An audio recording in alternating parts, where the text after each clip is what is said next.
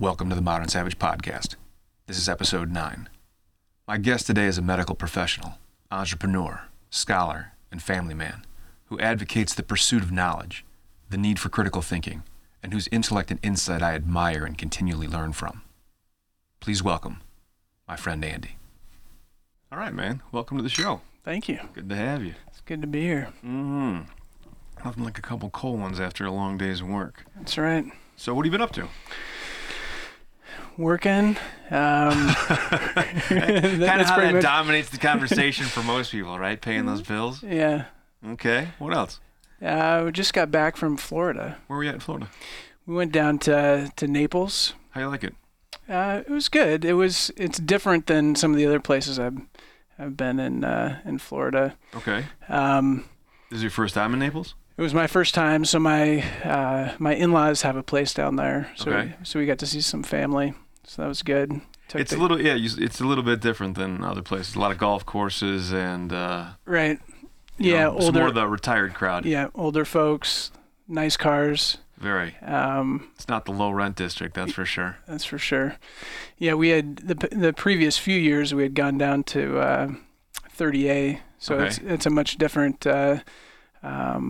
much different environment. That one's a lot of Midwesterners heading down south and families, lots of kids on bikes, which is pretty fun. It's interesting depending on where you're at in life, like where you find yourself sort of ending up no matter where you vacation, right? Yeah, totally. It's Florida's an interesting state, man. I've lived down there. I went to school down there for a while, and I had family down there. I've kind of been all over, but it's depending on where you're at in that state, it's completely different one to the other. Yeah, we took an airboat ride on the Everglades. So we drove down south and. First time doing that? Yeah. So what a trip that is. Yeah. So one of my kids had done it before, but the other ones hadn't. Okay. And it was fascinating. So the guide that was driving the boat, I think he was like 32 or something like that. He was kind of a younger guy. Sure. He said he was sixth generation down there in the Everglades, and it's really interesting. Like I took some videos of it, but. It's like a video game. He's navigating, these really tight paths, like right. all throughout the Everglades. Basically with a fan. Yeah. Right? Totally. Like that's the thing is like there's nothing touching the actual water or the earth because they want zero clearance because you're going through like mud sometimes. You're just flying over mud. Right. And he's clearing the branches by like inches on each side the entire time, and he's going fast. Oh yeah. Did they have all of you guys in the same boat? So we had 6 people sitting up front, and about halfway through he stopped and he was kind of just answering some questions, and he was saying that. So I think Lake Okeechobee is kind of the freshwater lake that feeds part of the Everglades, right. And so like half of it's freshwater, half of it's saltwater, right? And I think because of all the development, they'd kind of diverted a lot of the water, so it changed the habitat down there, and so it used to be like lots of grass. And now it's all mangrove, like all these trees, those mangrove bushes, trees, or whatever. Trees. And so he was kind of lamenting that, and the impact that people have on the world around them is just, I've said it before. Mankind does some very impressive things, but at the same time, man, they sure make a mess of whatever they touch. And then there's things like the Burmese pythons. Did he talk to you at all about that down there? Yeah. Which is, utterly ridiculous. Someone is like, what would be a good idea? We should let this completely non-native, massive snake go into this ecosystem. I wonder what'll happen. And it's, of course, just destroying everything. Because it's the top of the food chain. Of course. Right? Yeah. What eats a 30-foot snake? Yeah. It's out there eating alligators, for God's sake. Well, so, he was talking about that and said, so what the state of Florida decided to do a while ago, a few years ago, I think, was they were paying people to per python that they would kill and bring to the station or whatever, pay them $150. And so he said that lots of the locals down there would load up in trucks at night with the with the floodlights and the shotguns and go hunting, for money. And he said that the cops eventually just figured, if there were guys in a truck with guns at night, I guess they're probably out python hunting. Yeah, so we'll just leave them alone. Did he say that it's been at all effective? Or, because I imagine he's out there and he must know better than most. So I think that he had said there were over, I think, a million plus pythons out there. And think about that. A million. Yeah. A million giant snakes. Yeah. And I think after a while, I think the state probably gave up on. Well, they said it's one of those things where they're going to get back into these places where there are no people, right? They have no natural predators.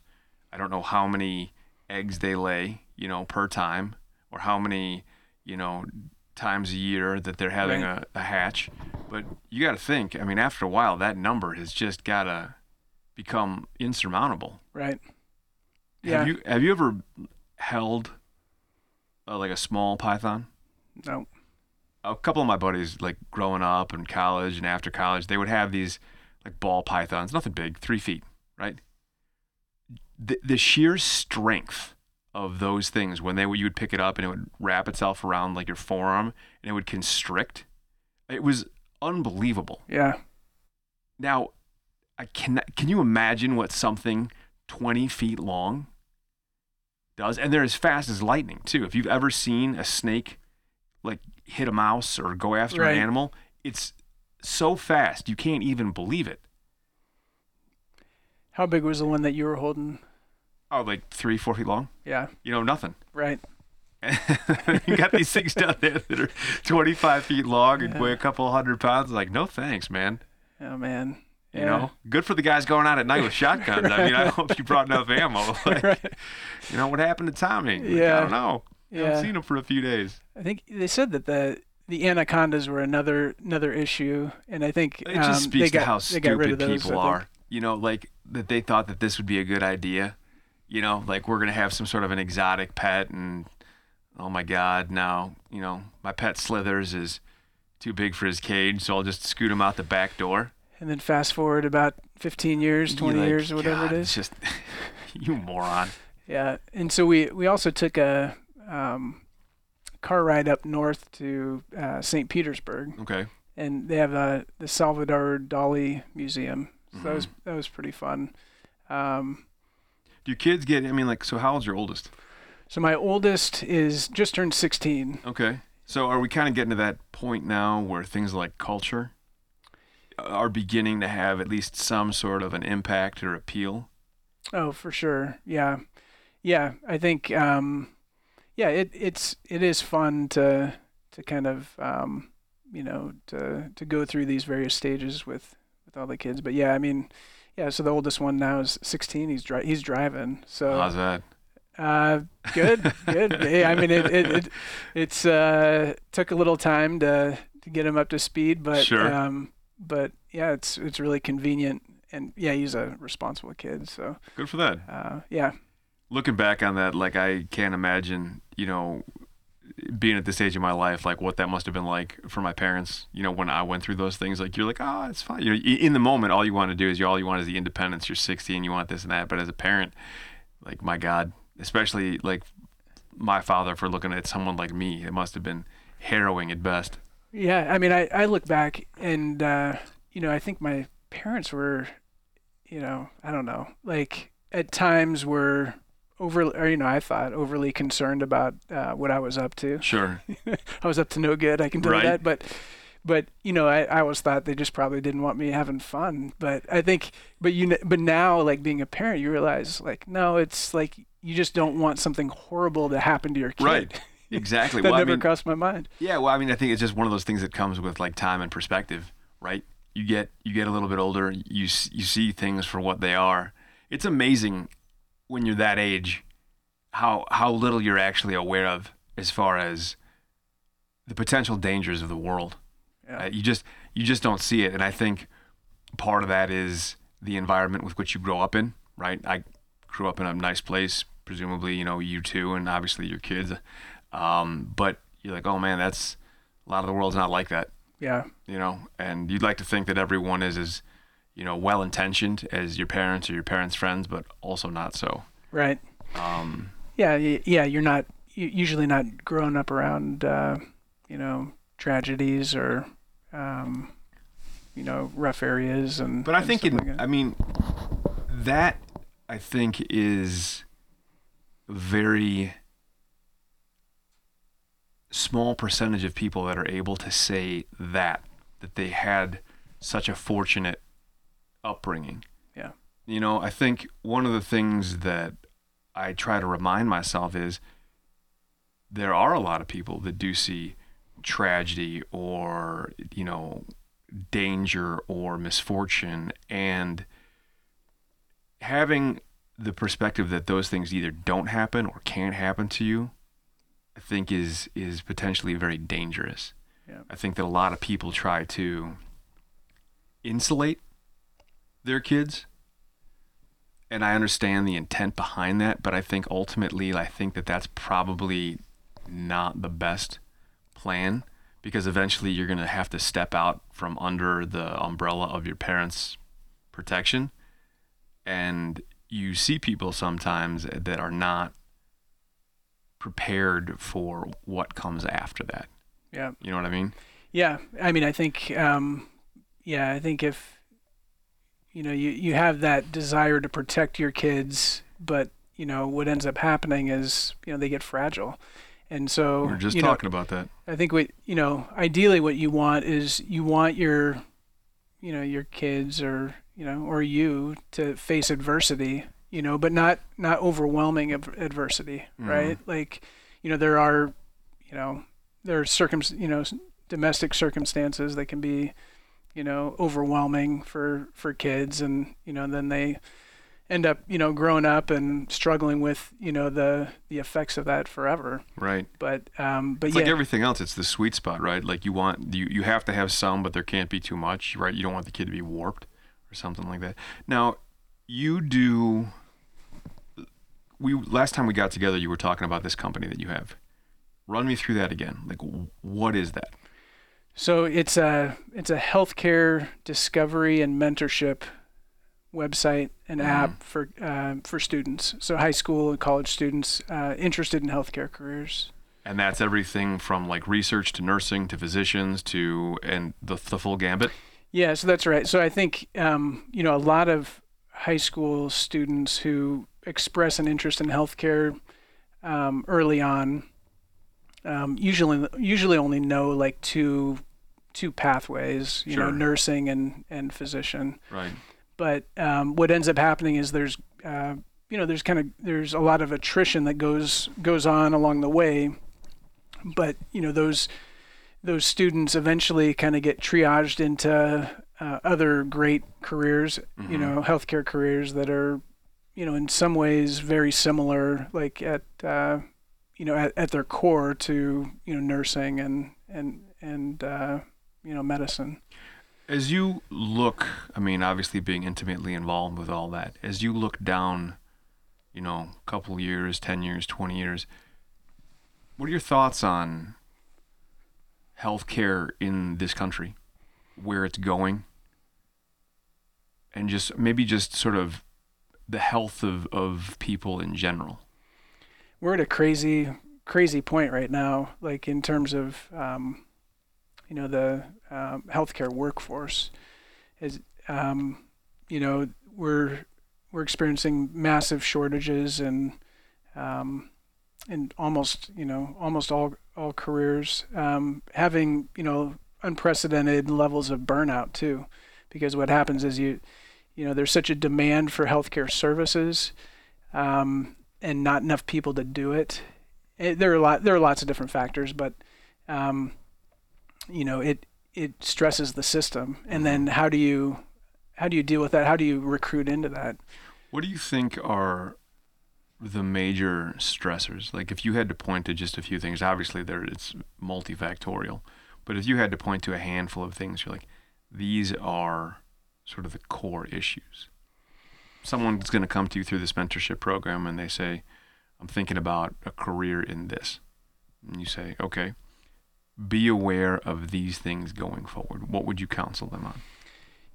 One is the cost. I mean, depending upon like what exactly you want to do. Some of the cost for training can be prohibitive, or put you into a significant amount of debt. Mm-hmm. I think that's one. I mean, I think that by and large, there's so much upside to healthcare. I mean, I think, just at its core, like what you're doing is, improving the quality of life for others. Mm-hmm. So I think there's so much value in that. Mm-hmm. And it's kind of like it's like the stock market when times are tough, and everybody's fleeing. Mm-hmm. You might want to think about getting in. So, yeah, I think there's a lot of potential. When it comes to things like you mentioned burnout, or the fact that there are like these obviously very significant shortages, whether it be, physicians or nurses or, what have you. Why? Why do you think that is? Why is there this shortage? Now, is it that there is more, that it's the same number of providers, but that there is more work, there are more patients? Is it a combination of the two?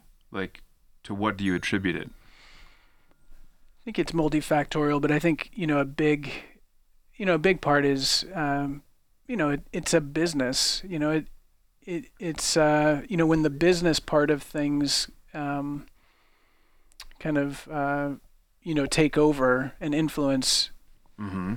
Influence the care of patients. I think that's it's just the reality of like that's the way healthcare is delivered in this country is as a business, and so I think that's probably at the core of the issue. Do you, one of the things that I'm always curious about is, even though I think, having traveled to a number of different places, is that it seems as though the quality or the potential quality of healthcare in this country is perhaps among the very best in the world, but that the overall health of the populace is disproportionately low. Why? And I mean, I know I have my own thoughts on that, but what do you think about that? I mean, you have access, not everyone, but many people have access to what could be considered, like, by most standards, pretty good healthcare. And obviously there are things as far as, that gets kind of nebulous as far as insurance and who is able to access what. And one of the big things that, I have a trouble with is like the veteran community and their access to quality healthcare. But what are your thoughts on that? Yeah, I mean, I think if you look at the healthcare expenditures in this country versus others, mm-hmm. like we dwarf a lot of countries, but it's not always as you're mentioning, like not always to the, you don't see the corresponding benefit mm-hmm. in the numbers. I think it's, I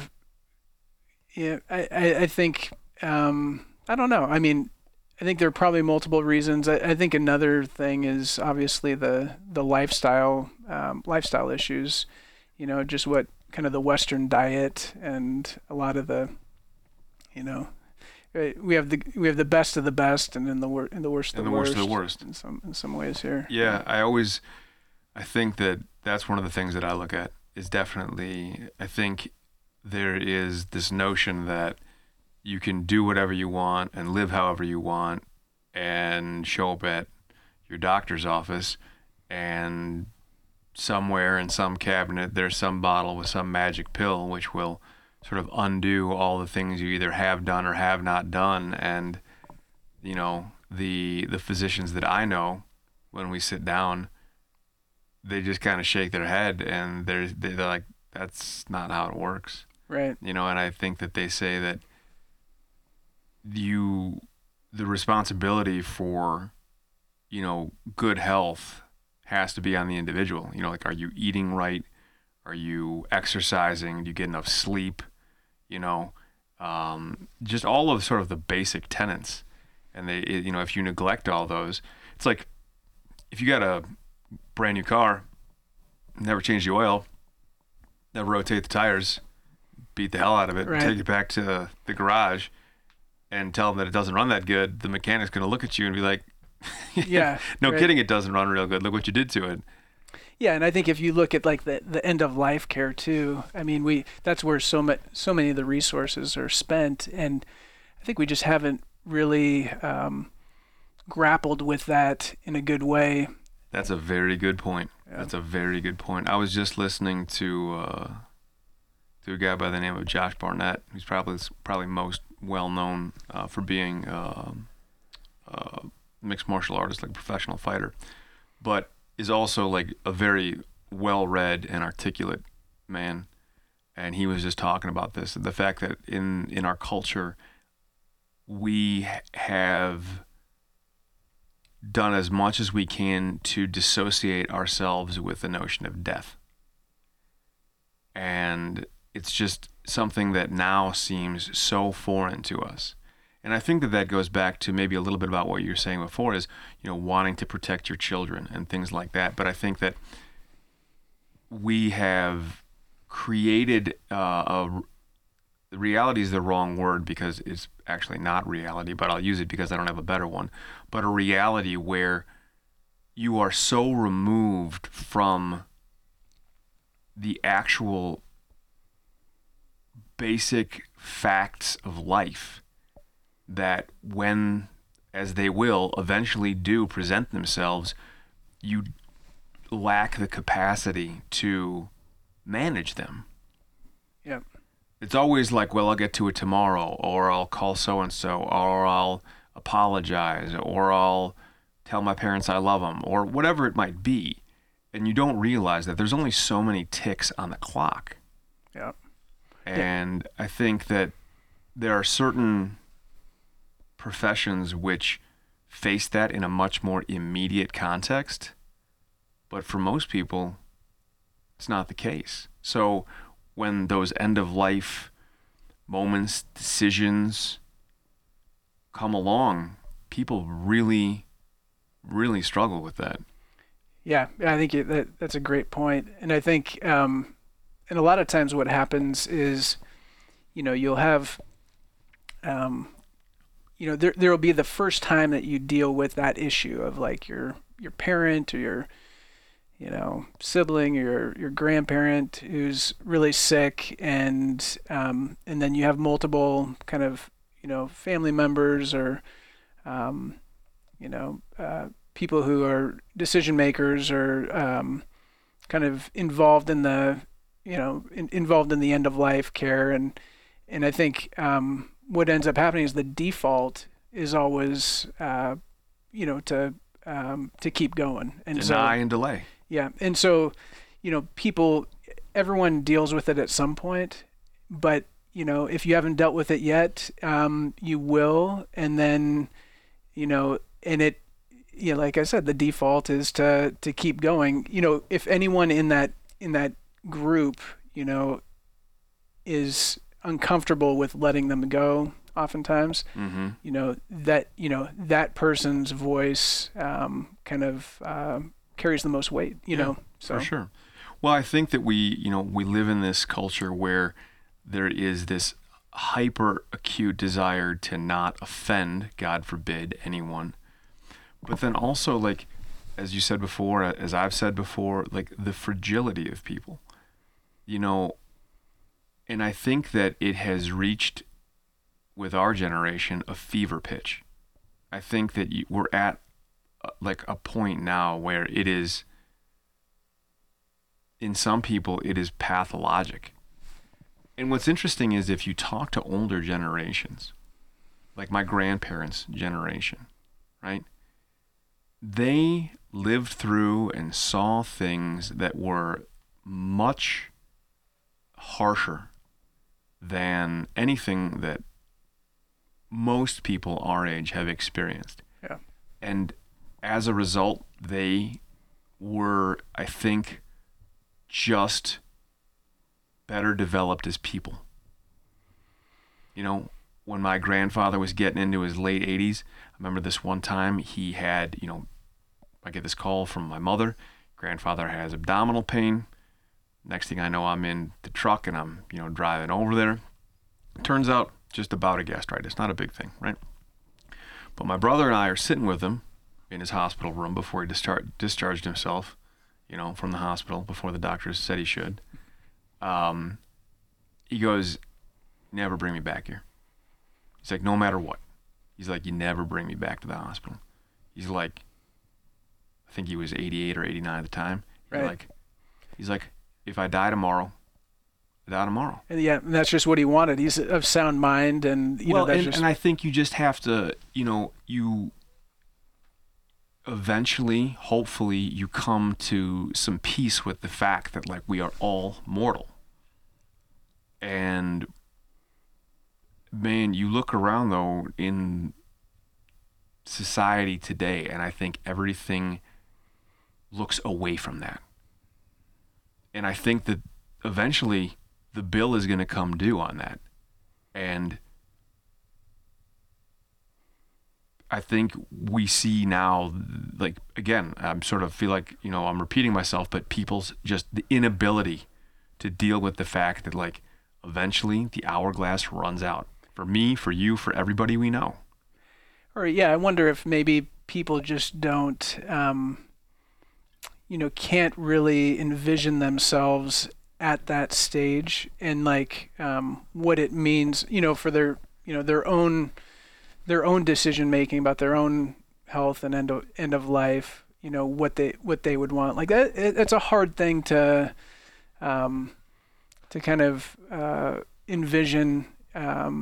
If you've never, certainly if you've never even experienced like a loved one going through that, you know. Right.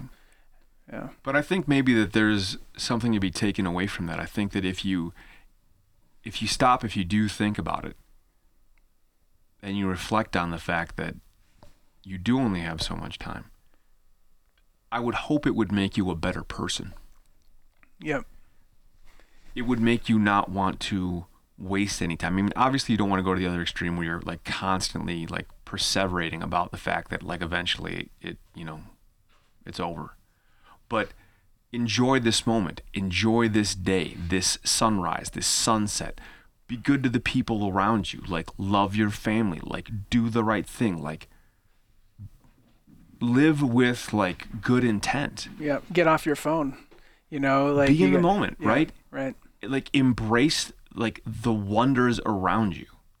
Take the time, you know, do something kind or decent for someone else. Like, you know, it's funny how you see all these things out there, billboards or social media or whatever, and it's a lot of sentiment, but not with a lot of follow through. Yeah, I wonder if like, you know, if you have you watched like any like 80s movies or 70s or 80s movies Sure. recently, or like which one? I don't know, like in the last few example. years. I can't even think of like which one hit me when I did this, but you know what we do sometimes is show our kids some movies that we liked when we were small or whatever. Sure. And the movies move so slowly compared to like what they're used to. Absolutely. That they can't even like it can't hold their attention, right? And so, you know, I kind of wonder if, you know, what's happened is we're just so easily distracted that we don't actually, you know, we don't spend the time doing what you're talking about, kind of you know, reflecting and really like. Well, I mean, things that I've talked about, you know, on the podcast before. And my buddy Cole was just on it, right? He's a musician, he's a videographer, and one of the things that he's working on right now is sort of this project, and it's what it is like it's a visual album, and what that is it's sort of dynamic art. But what he's done is he's like, I want to slow it down. I want people to be able to look at something and to think about it and to like come up with their own thoughts before it changes to the next thing. Like everything right now is so fast Right. that you don't even have time to consider what it is you're thinking or feeling or anything like that. You know, one of the things that I've talked about with another buddy of mine is what happened to like great thought, right? People today will point at the fact that we've lost the ability for like meaningful dialogue. And I very much agree with that. But I also think we've just completely stopped thinking.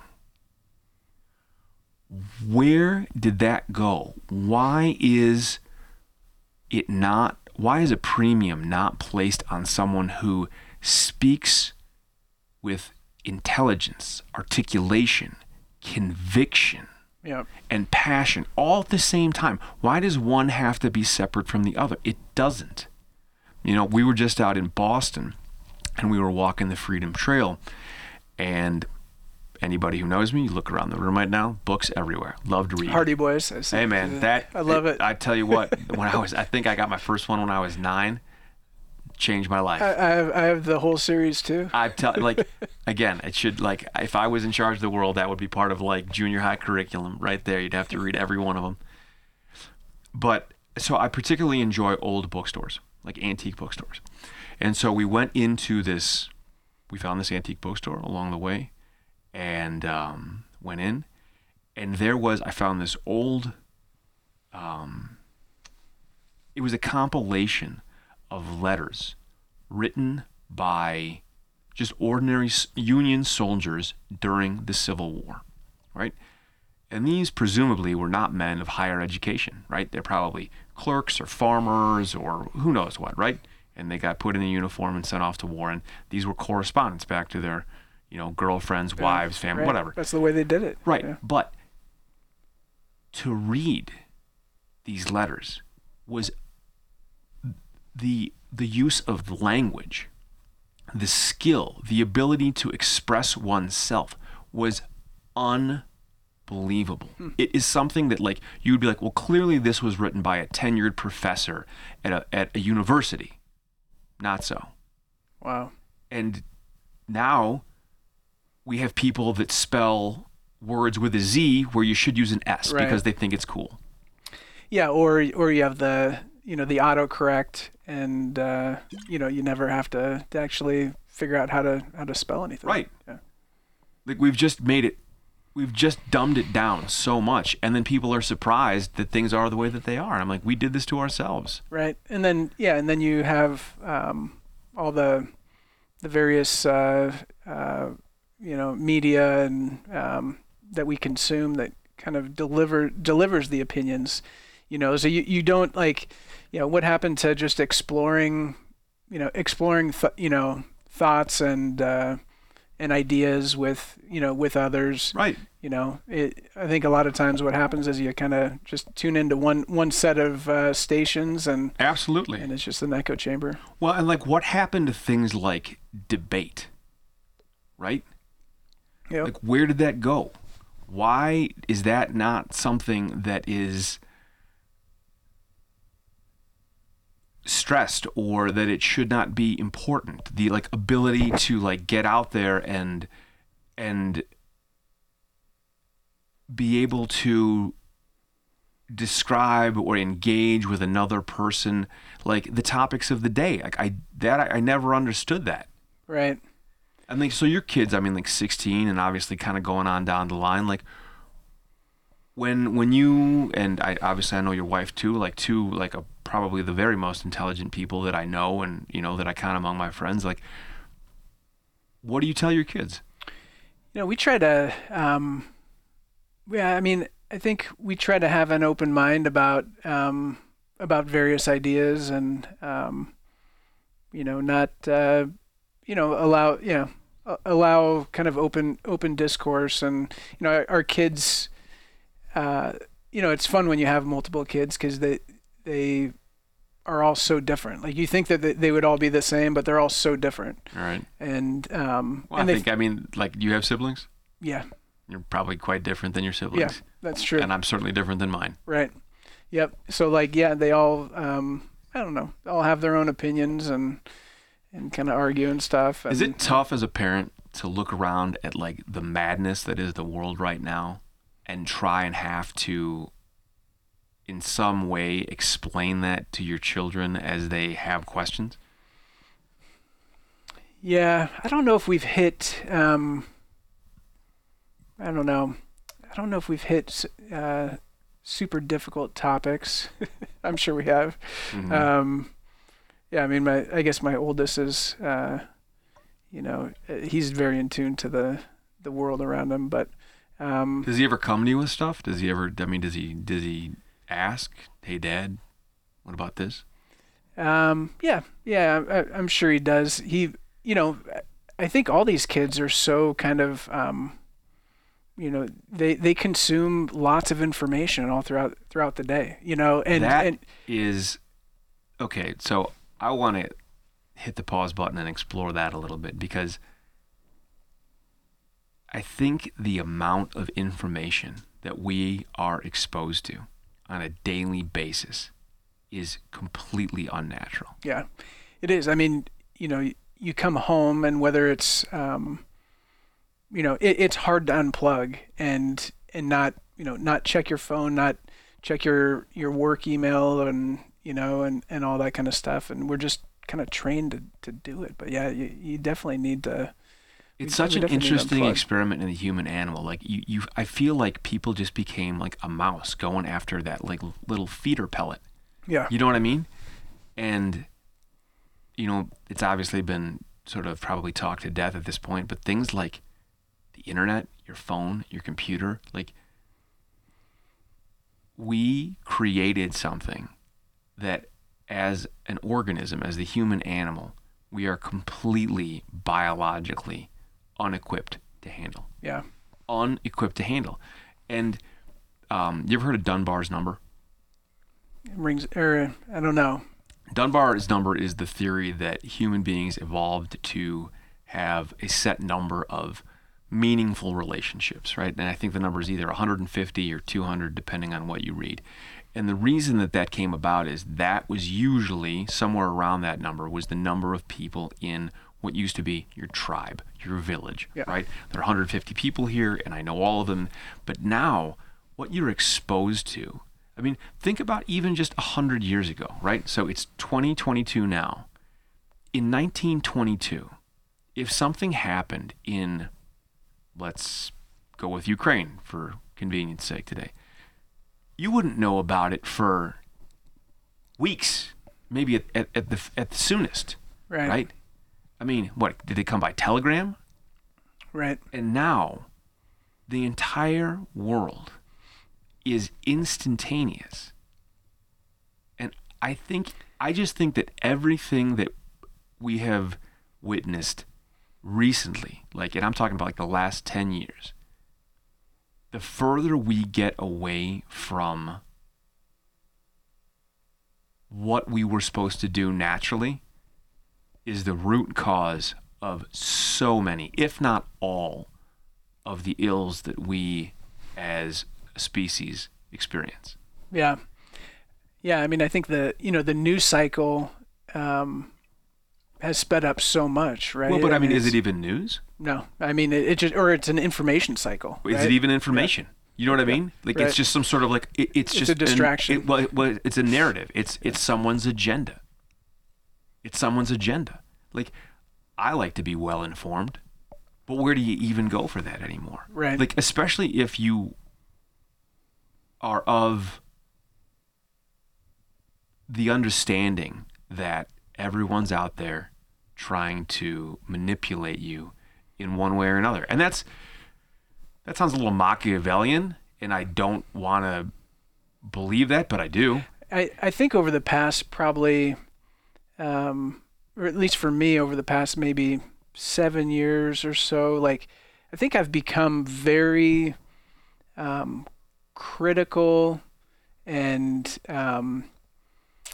critical of the anything I read, Sure. and I think before that, remember the people used to, at some point the saying originated, you can't believe everything that you read on the internet or whatever. Right. Like, I think as a society, we've become much more critical, and we scrutinize, what we're reading compared to several years ago.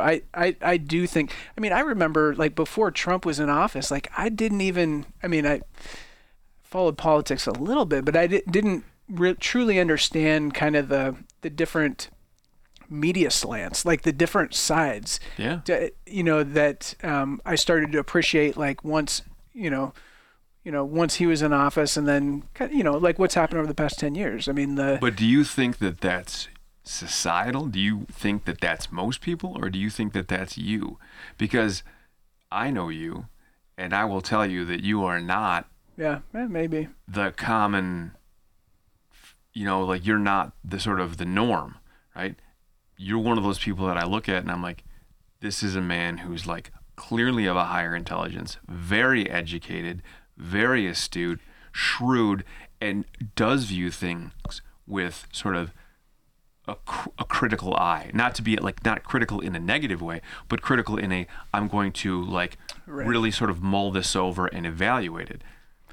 A lot of people out there, I don't think that's the case. You look at a lot of people out there and they're taking things depending on what their sort of basic belief system / operating system is like, and they're taking things on face value. It's emotion, it's impulse. No one's thinking about anything.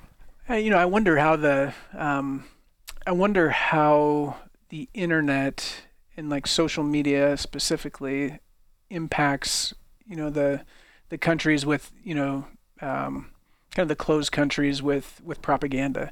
I mean, if you look at what's going on with Russia, Sure. They're trying to control the information. You just wonder. It's a different era because of the access to the instantaneous access to information that was not available 100 years ago or 50 years ago, and it's got to be more difficult to control the narrative. And I know they try to, like through social media by censoring and kind of utilizing propaganda, but I don't know how effective that is. I think that people no longer know where to turn for the truth, and I think that is very alarming, right? I think that even if you want to be informed or educate yourself, where do you even turn for what is an unbiased presentation of whatever might actually be happening? You know what I mean? There may be no place, and you just have to you have to just process all that information and. But you only can know what it is that you know. And like a story I've told in the past, when I was in high school is when a lot of, sort of communism fell, and a lot of people from Russia started immigrating to the United States. Anybody that could, right? Because if you knew anything about Russia at that time, not so hot. Right. And so you had a lot of like engineers, doctors, whatever, they all came over here, and, rightfully so, right? I'm the son of immigrants. So, hey, great. And they were great people. And I remember sitting around having a beer one night, and some of these guys had become our friends. And I forget exactly what the topic was we were talking about, but I made a reference to some sort of a historical event.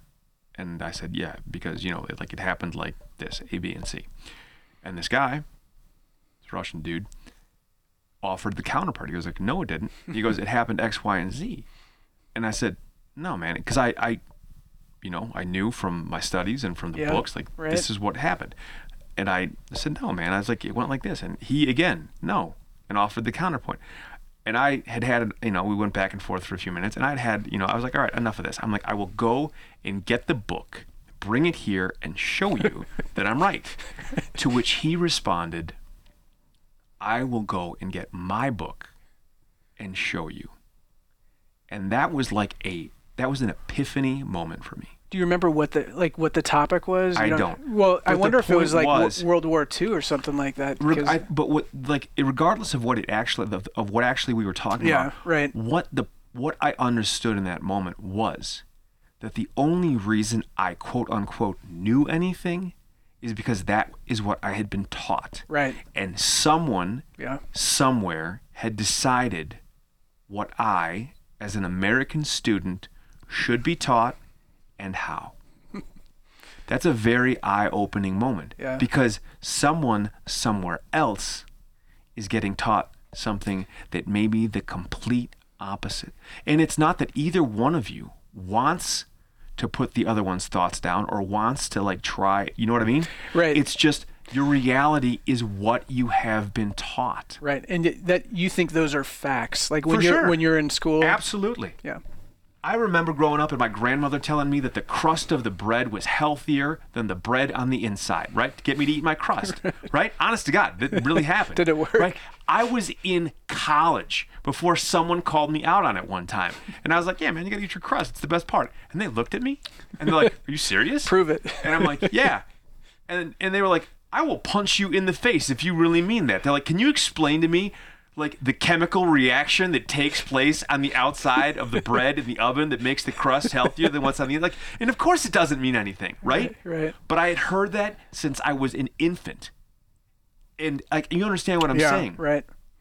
People out there, even if you have the mental horsepower to really, and the desire to truly engage, Like where the hell do you find even that? go? Yeah. I mean, I cannot begin to imagine what it must be like to be like a young person, you know, not a child, you know, whatever. But even that, and that's a whole other rabbit hole to go down to because I feel like what's going on in the schools right now just makes my blood boil. But you come to that point, 13, 14, 15, 16, and you're starting to become self-aware, right? You are aware of like kind of like your own thoughts, what you think about things, how things make you feel. My God, what an insanely confusing time, especially now. Well, I think, there may not be the one place that you go, but I think, your best bet is to definitely get outside of the bubble that you're in, So Yes. if you're able to experience multiple bubbles, 100%. Then as many data points as you can get all over the map and look for some sort of pattern, right? Right. It has to be that way.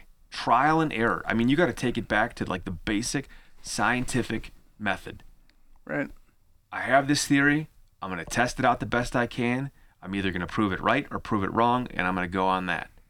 But, I mean, hell, man, outside of your own anecdotal experience, like, where the hell do you go? Yeah. Yeah, I think it's becoming more and more apparent. Like anytime I, watch TV on, kind of the major news networks or whatever, anything I see, I'm just kind of questioning and, For sure. Just like, I don't know. Because someone's trying to get you to think a certain way. And what's insane is the fact that how many books have been written on this very thing, or how many historical like things you can point to as far as like the use of propaganda in this, in this regime or this society, and the fact that like history continues to repeat itself. So where do you think it goes from here? What's the really solution? sticky Is there a solution? I mean, it's one of those things where, how do you, first of all, do people want to agree? Like, I suppose that's the first question. And agree on what? I don't know what the population of this country is, right? But let's, for argument's sake, say that it's 300 million. 300 million people of every walk of life, from everywhere, of every belief, creed, everything you want to say. One equally as valuable and as, worthy as the next. But some people believe this, some people believe that, equally fervently. Who's right? Who's wrong? And the thing of it is, no one's right, no one's wrong. Yeah. But how do you get 300 million people to agree on anything? And I think what it is you have to go back to the basics. You have to go back to like the basics of just decency. Yeah, I agree. Everyone agrees that or should agree that you should look after children. Right. You should look after the elderly. You should, in some ways try to make the world a better place. But I also think that we need to take like a big step back and understand, like, respect your neighbor.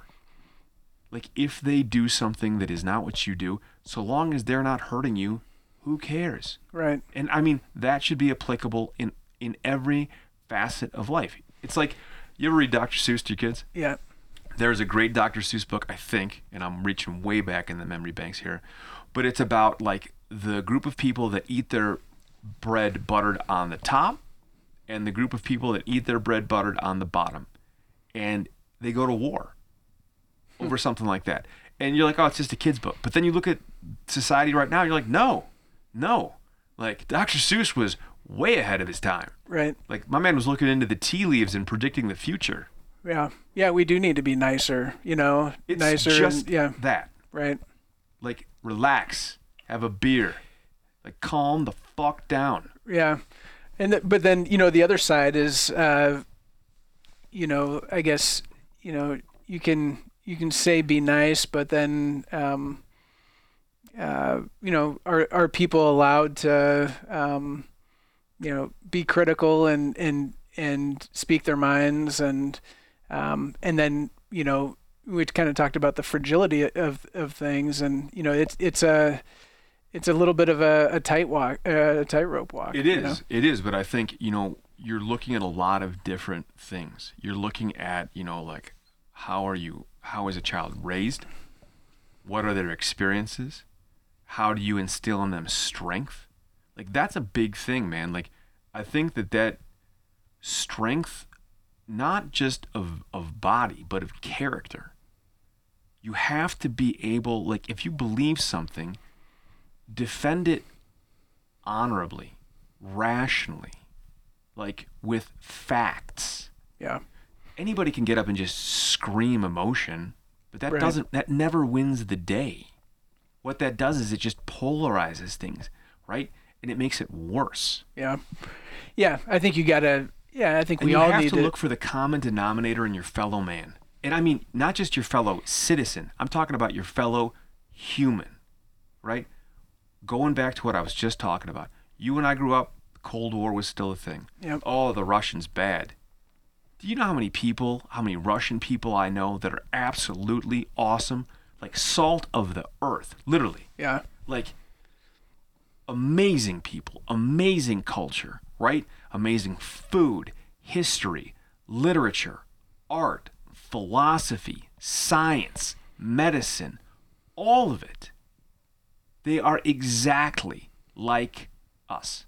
And when I say us, I mean Americans. Yeah. They want to see the sunrise in the morning. They want to see their kids happy. They want to like have a cold beer and enjoy life. Right. Everybody's like that. Yep. No matter where you travel. I always love how I would meet someone and they'd be like, oh, I don't like that group of people. Interesting. Have you ever met that group of people? No. Right. Okay. So you don't like a group of people you never met. Yeah. So you're an idiot.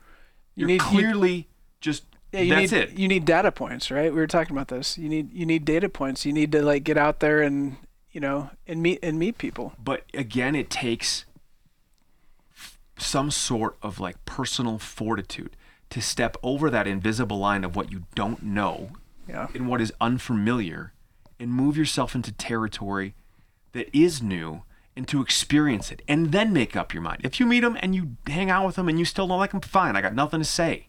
Right. But I think more often than not, you're like, these people are great, right? Yeah, totally. Yeah. I mean, I think, so much growth occurs when you break out of your comfort zone and you become uncomfortable and you experience new things, new data points.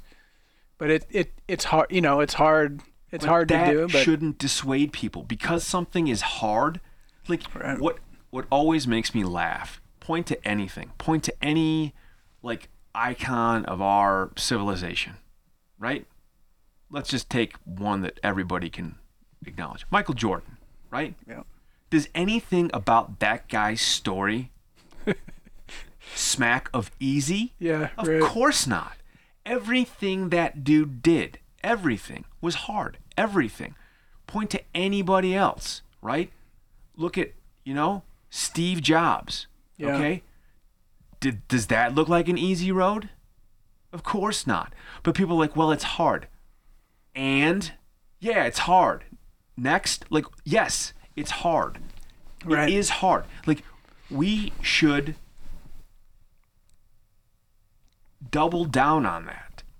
It's hard. Good. If it's hard, it will make you better in the end. Yeah, I mean that's the thing you want to teach your kids, right? Like I would hope. Yeah, I would hope. You have to. You have to. Well, no. You definitely don't have to, and that's why we're at where we're at. Yeah. You definitely do not have to. And in this day and age, you most certainly don't have to. You can slide. And the slide is getting longer and longer and longer to now where you have people that are well into adulthood who are still sliding. I just wonder, like, what is that? You have some of those people who have slid their entire life and then end up at a certain place, and then if you compare that with other people who have maybe by themselves or maybe with guidance have locked into that approach of challenging themselves. Mm-hmm. Like those two sets of people end up at very different places. Yes. And so I don't know. Like, how do you?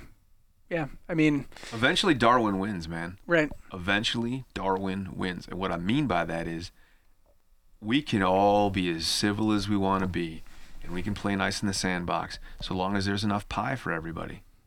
But the very instant, and I mean the very instant, that there's not enough pie, you watch how quick that changes. Right? Yep. And what, again, going back to what I said before, history repeats itself. Every great civilization or empire, no matter how advanced or how seemingly like intelligent or aware of the demise of their predecessors, ultimately went by the by. Right. Every single one of them. And you look around right now and you're like, we're how many trillion dollars in debt? And you know what I mean? Yeah. Like, so you start thinking about things and you're like, I've got a okay. good book for you. I'm gonna give you a book. I'm actually reading it right now that's talking about this very thing. What is it? Can't remember the title. It's something about like I should have looked at it before I came, but something about like the new world or how to deal with the changing world order or something like that. And what this guy does, he's a really accomplished economist. I think he's like a head of the biggest hedge fund or something like that. But what he's interested in is looking at civilizations Right. over the past many centuries. Sure. And trying to figure out looking at their arc, Yeah. and then looking at numerous qualities, like specific metrics. I think it's like 20 or 25. And basically, like he's looked at the last 3 currency empires. So you have the Dutch, then you have England, Right. and then you have the U.S. Right. Right. So like the dollar is the world's reserve currency right now, right? It used to be the pound, and then I forget what the Dutch one is, but what he breaks down is like exactly what you're saying, that all of these empires are finite, like, and they last like 150 years according to him. Right. And there's this arc where you have the uptick, where there's a emphasis on education. I think education is the first thing to kind of really start to like show progress. So like education leads to inventiveness and industry and technology and advancement, so it's the upward arc, right? And then, the people at that stage, they think of themselves as poor, even though maybe they're not. They work hard, they save their money, but eventually you get to the top, and at the top is like you have an abundance of resources. You start not to work as hard. You start to enjoy the finer things in life. You develop big debt. You have a lot of antagonism between political parties. You have the rise of populism. You have things like that, which that all kind of rings a bell. And then you have the downslope, which I think ends in essentially the currency no longer being the world currency, because you've loaned out, your debt is so great, and a lot of other countries have bought into your country, right? And then you're over leveraged. Yeah. And so anyway, you would actually love this, but it ties into where I think we've gone over the past, obviously 100 years or whatever, yeah. But your grandparents generation, our parents, us, and then what we're seeing now, and then what we're looking down the road at. Do you ever heard of a guy by the name of G. Michael Hopf? No. One of the best quotes that encapsulates everything you just said. Hard times create strong men. Strong men create good times. Good times create weak men, and weak men create hard times. Yeah. That's it. That's it. That's great. It's all wrapped into one right there. For sure. Yeah. For sure. And I mean, it's one of those things where it just, again, I think, I don't really dabble into psychology, but I think that so many of the ills of humanity just present themselves time and time and time again. And I think that if something continues to repeat itself, sort of despite what would seemingly be an obvious lesson throughout the course of history, then what you have to ask yourself is it just woven into us as species? Right? Yeah. You're like, this is it. Can't do anything about it. You get a 200-year run and, good times, and then somebody else is going to step up, and you know what I mean? Right. Because that certainly seems like where things go every time.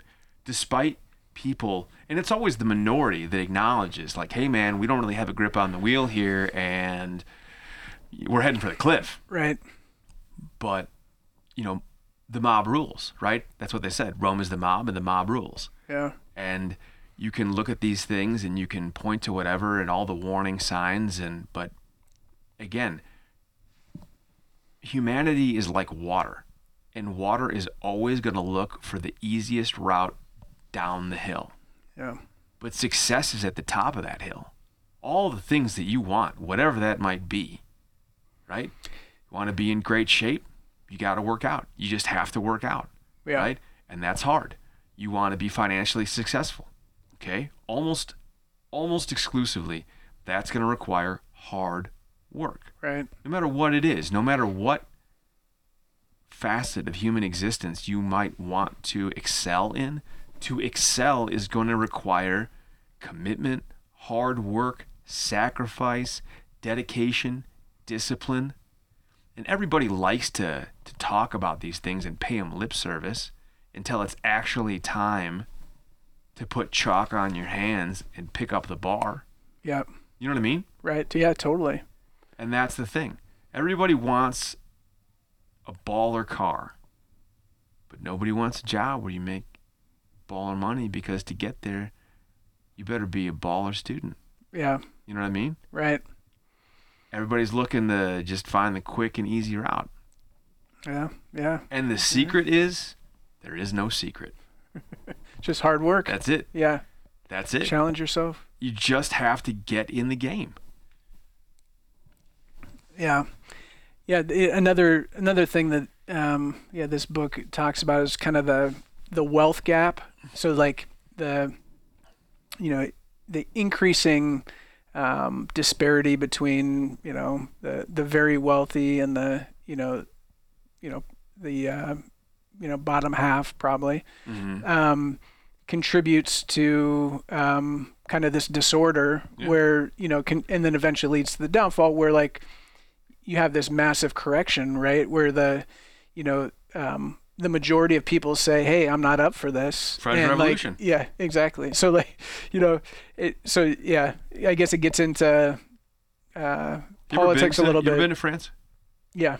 Okay. Been to Paris. You ever been to Versailles? Yeah. Okay. For those of you who are listening, like, I'm going to get this wrong. It's either Louis the 14th or Louis the 16th, whichever one was the Sun King. Anyway, Versailles was not even the primary palace of the French king. Like, not even the primary. This is like a secondary palace. And it is an estate and a palace of such grandeur and indescribable splendor that it's just, even in today's day and age, it is breathtaking. And what it must have been like back then. Right. It must have been like going to the house of God. And that's probably what he intended people to think, was like, oh, this is where a God or the God lives.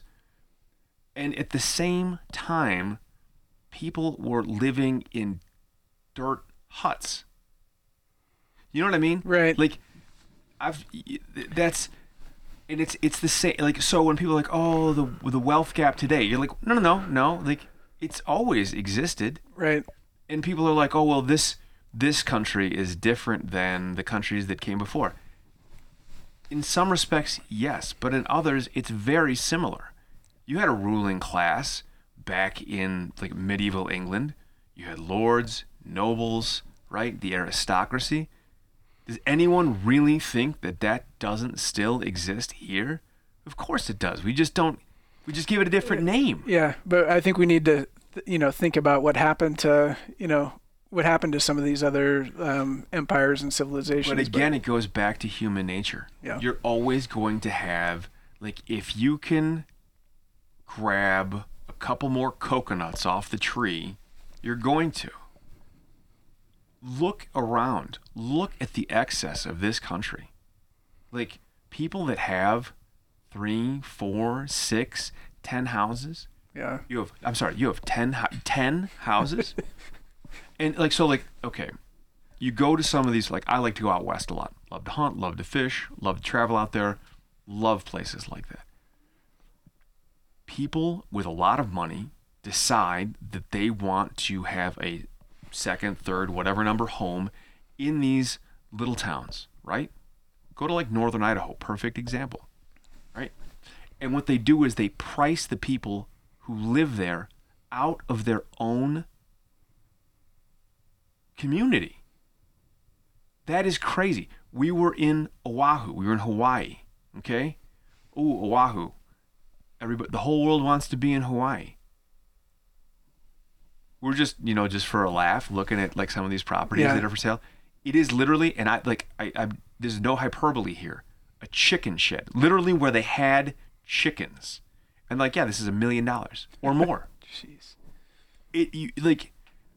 And people who grew up there, were born there, their families from there, their parents are from there, their grandparents are from there, their entire lineage comes from this area, can no longer afford to stay in the place that is their home because of a dollar sign. Right. And that is wrong. Yeah. That's just not okay. But that's the world we live in, where everything is for the dollar, or, whatever. Yeah, totally agree. What were you doing in Oahu? Just checking it out. Yeah. Right? Who doesn't want to go see the North Shore? Have you ever surfed? I have. Yeah. I have. Badly. It's, how does a kid from Wisconsin, learn how to surf? You try and get out of the... Ironically, there is actually surfing on Lake Michigan. Sheboygan, Wisconsin is known as the freshwater surfing capital of the world. Really? I don't know if they still have it. I think they do.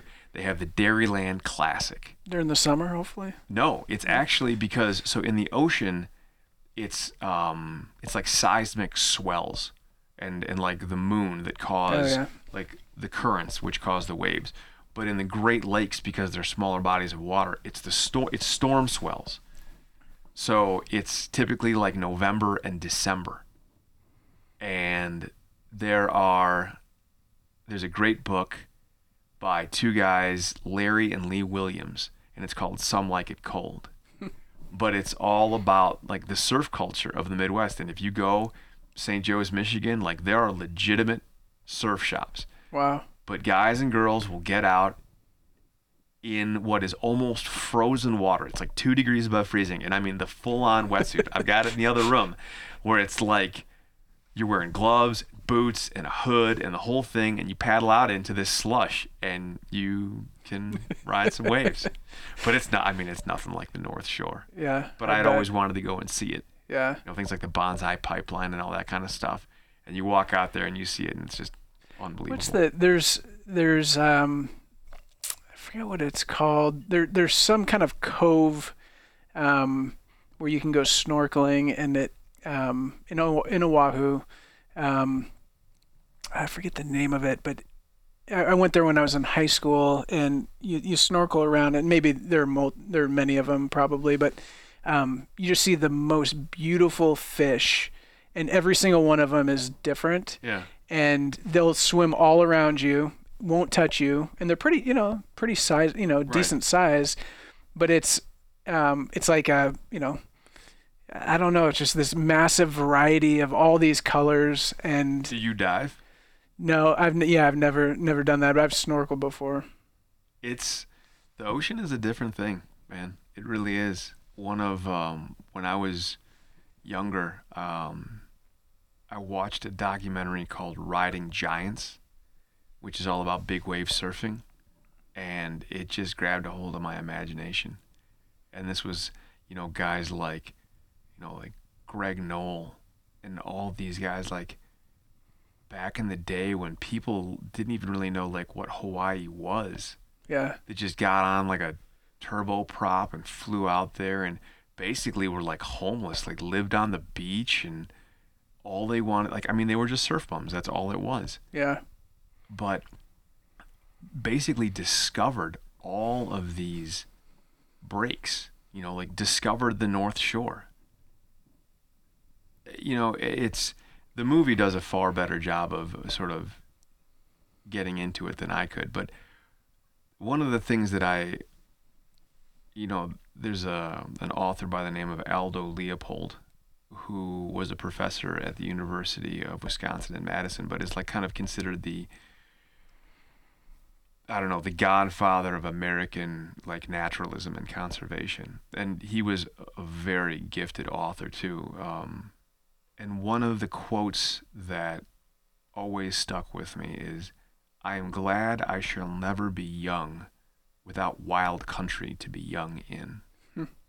And you think about kind of what we're talking now, like the phones and the internet and this and that. And I just think all of those things rob people of the really amazing experiences of life, which is somewhere on some mountaintop or in some forest or down some river or through some canyon or on some beach. Like, you just have to go. Yeah.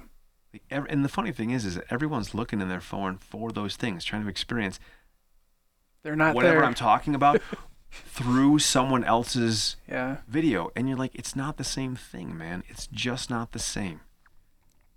I think that I don't think, you asked me before, like, what's the answer? Again, I don't think that it's complicated. I think it's simple enough. I just think that people have to be willing to sort of step out and begin the journey. Right. I mean, that's the theme of the podcast, is be uncomfortable, right? Like, challenge yourself. I think that's whether it's with anything. I don't like this food. You've never had this food. Try this food. I don't like those people. You don't know those people. Go meet those people. I don't like this place. I don't like this activity. You don't know. Right. And all of that I don't like, what that is really is someone saying, I am afraid of. Yeah. I'm scared of this thing. I'm made uncomfortable by this thing, and I am too weak And I've shut my brain off to take the step. Fear, weakness, and the unwillingness to acknowledge those things are the root of probably all the evil. You want somebody else to do your thinking for you, to tell you what you should feel, to tell you what to believe. And for me, like, that's just such a foreign notion. I want to be able to figure it out for myself. Yeah, that's what you enjoy. That is what you enjoy. But that's life. Like, that's the thing, is you can't, like, I think ultimately, if you really boiled it all down, is people are afraid of living life. I mean, everything we've talked about for the past, hour, death, making up your own mind, experiencing different things, it all comes from the willingness to live your own life fully, completely, honestly. The good and the bad, the pleasant and the unpleasant. And to make the most of it, to embrace all of it, to realize I have this one go around the sun, as far as I know. And so, like, I'm going to smoke this son of a bitch down to the filter. Yeah. I guarantee you and everybody I call a friend, when they put this boy in the box, they'll be like, God damn, that dude lived with his foot just smashed down to the gas pedal the whole way. Yeah, that's what I love about you.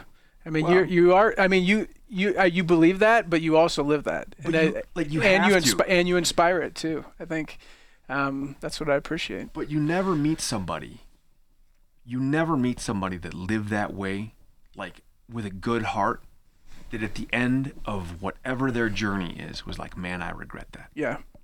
Yeah, totally. And to, kind of to bring it back to what we were talking about before, you're going to die one day. It's just the way it's going to be. And whether it's you've got time to sort of lay there and reflect and you know it's coming, or there's a snap of the fingers and you're gone, like, that's coming. And I want to go to that moment and be like, I did everything I could. Yeah. I was as good to people as I could. And not that anyone's perfect. My God, I am so flawed. I've made so many mistakes. I have regrets as long as train smoke. But, like, today's a new day. Tomorrow's a new day. The day after that is a new day. And every new day is a chance to, like, do it the way that you think it should be done. Even in the smallest way. I'm not satisfied, maybe someone would say, with my job, the man that I am, the way I treat my kids, how the father I am, whatever it is. Okay, cool. You get another chance. Go do it. What are you going to do about it? Exactly. Yeah. What are you going to do about it? Are you just going to sit here and, like, stew about it? Or are you going to show some initiative and begin to move the ball in the right direction? And for me, my thing is, I want to surround myself with the people, the latter. What are we going to do? Because we've all had that experience where you got a group of 10 people and there's 2 people that are, like, super motivated and willing to put in the work. And then you got 8 people that are just dead weight, right? Yeah. But on occasion, you get in a group where it's the opposite, where it's 8 people or 9 people, or maybe you completely lucked out and it's 10 people that are motivated. If you have 10 motivated people that are committed to the same cause, there is nothing that you can't do. Yeah, There's I nothing agree. you can't do. That's a team right there. That's a formidable team. What it is it's your tribe. It's a group of like-minded people, like, working together, which is the essence of humanity. Yeah. I love that, because that's the way you're living life. I mean, I think that, you can think about teams from, like a sports or a competition perspective. You can think about it from a work perspective. But, yeah, I like that, thinking about that of your, the way you live your life. I like that. And I think that there are so many people that I look to for inspiration. But I think, you've got kids, I got one on the way, and what would you tell them? What advice would you give them when they ask? So, I think, what I tell my kids all the time, and they probably, or they get sick of it, because, I have a little bit of fun doing it, but like, my philosophy of learning is the more you do it, or the more you practice, Right. the better you get. Right. And the better you get, the more you like it. Yeah. And then the more you like it, the more you do it. And the more you do it, the better you get. And the better you get, It just becomes cyclic. yeah, and I keep on going through that, and then until I'm blue in the face, and they're just like staring at me. But that's the, yeah, I mean, I believe that, and what do you want to be good at? Like, do you want to be good at, Roblox or Fortnite or Minecraft? Because that's what everyone else is doing, Right. or It takes a lot to be a leader, especially as a young person, and it takes a lot to break with the current trend, even if the trend is horseshit, right? yeah, I remember those days. I remember junior high where like all you want to do is fit in. All you want to do is be popular, right? You want to be one of the cool kids. those are tough years. Super tough years, right? Yeah. But I guess if somehow you can encourage like a kid in that spot, like stand on your own 2 feet. Like in the end, when the rest of these people have long faded into the mist, you will be infinitely better for it. No one's going to care about the video games you played. Right. But like you'll look back on something you built, a trip you took, like a paper you wrote, a song you sang. You'll remember that, and you'll take that with you, And it's even more tragic when you see it in adults. When you look back on the sum total of your life, like what's it gonna be? Yeah. What'd you do? Right. I always tell people, I came across it somewhere, and I think the saying was, one day your grandchildren will sit at your feet and ask to hear the story of your life. Make sure it's a story worth telling. Yeah. And I lucked out, man. I came from people where both my mother's parents and my father's parents, like unbelievable stories. Like the things that those people saw, did, lived through, the adversities that they overcame. No movie Right. could ever come close to it, right? Yeah. And I looked at them and I'm like, okay, I'm up next. when I get my turn, Yeah. like Right. I won't strike out. Yeah. I think that's the way to do it for sure. We don't have. I think we don't necessarily have as much adversity around us. Like I think as we were talking about, there's more of a cushion. But I think we do. I think it's a different kind of adversity. I think if you look around the world now and you're like, oh, okay. So the adversity is like the status quo. Like, I'm going to slay that dragon. yeah. I'm gonna take a turn back towards like integrity, honor, discipline. Yeah. And you got to do it through actions, right? Absolutely. Like you got to live it. You got to live it. I say it all the time. Talk is cheap. Show me. Don't tell me. Yeah. Show me. And do that. That I think that's the challenge facing people now, no matter how old you are. Right. You got to look around and be like, oh, this is all bullshit. All of it. Almost everything I hear is a lie. And it's just somebody out there trying to use me as a piggy bank, trying to get me to like grind widgets until I'm dead to make somebody else money. No. Like, not me, bro. Like, Yeah. So, I don't know, man. But know. kind of went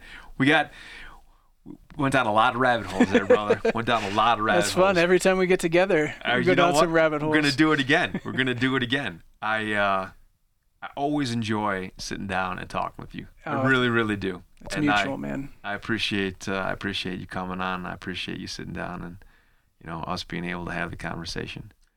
But come back and do it again, yeah? Yeah, definitely. Awesome. All right. We appreciate you guys listening. And website, again, is modernsavagenation.com. You can email us at modernsavagenation@gmail.com. And we're on Instagram at modernsavagenation. Appreciate you guys. Talk to you soon.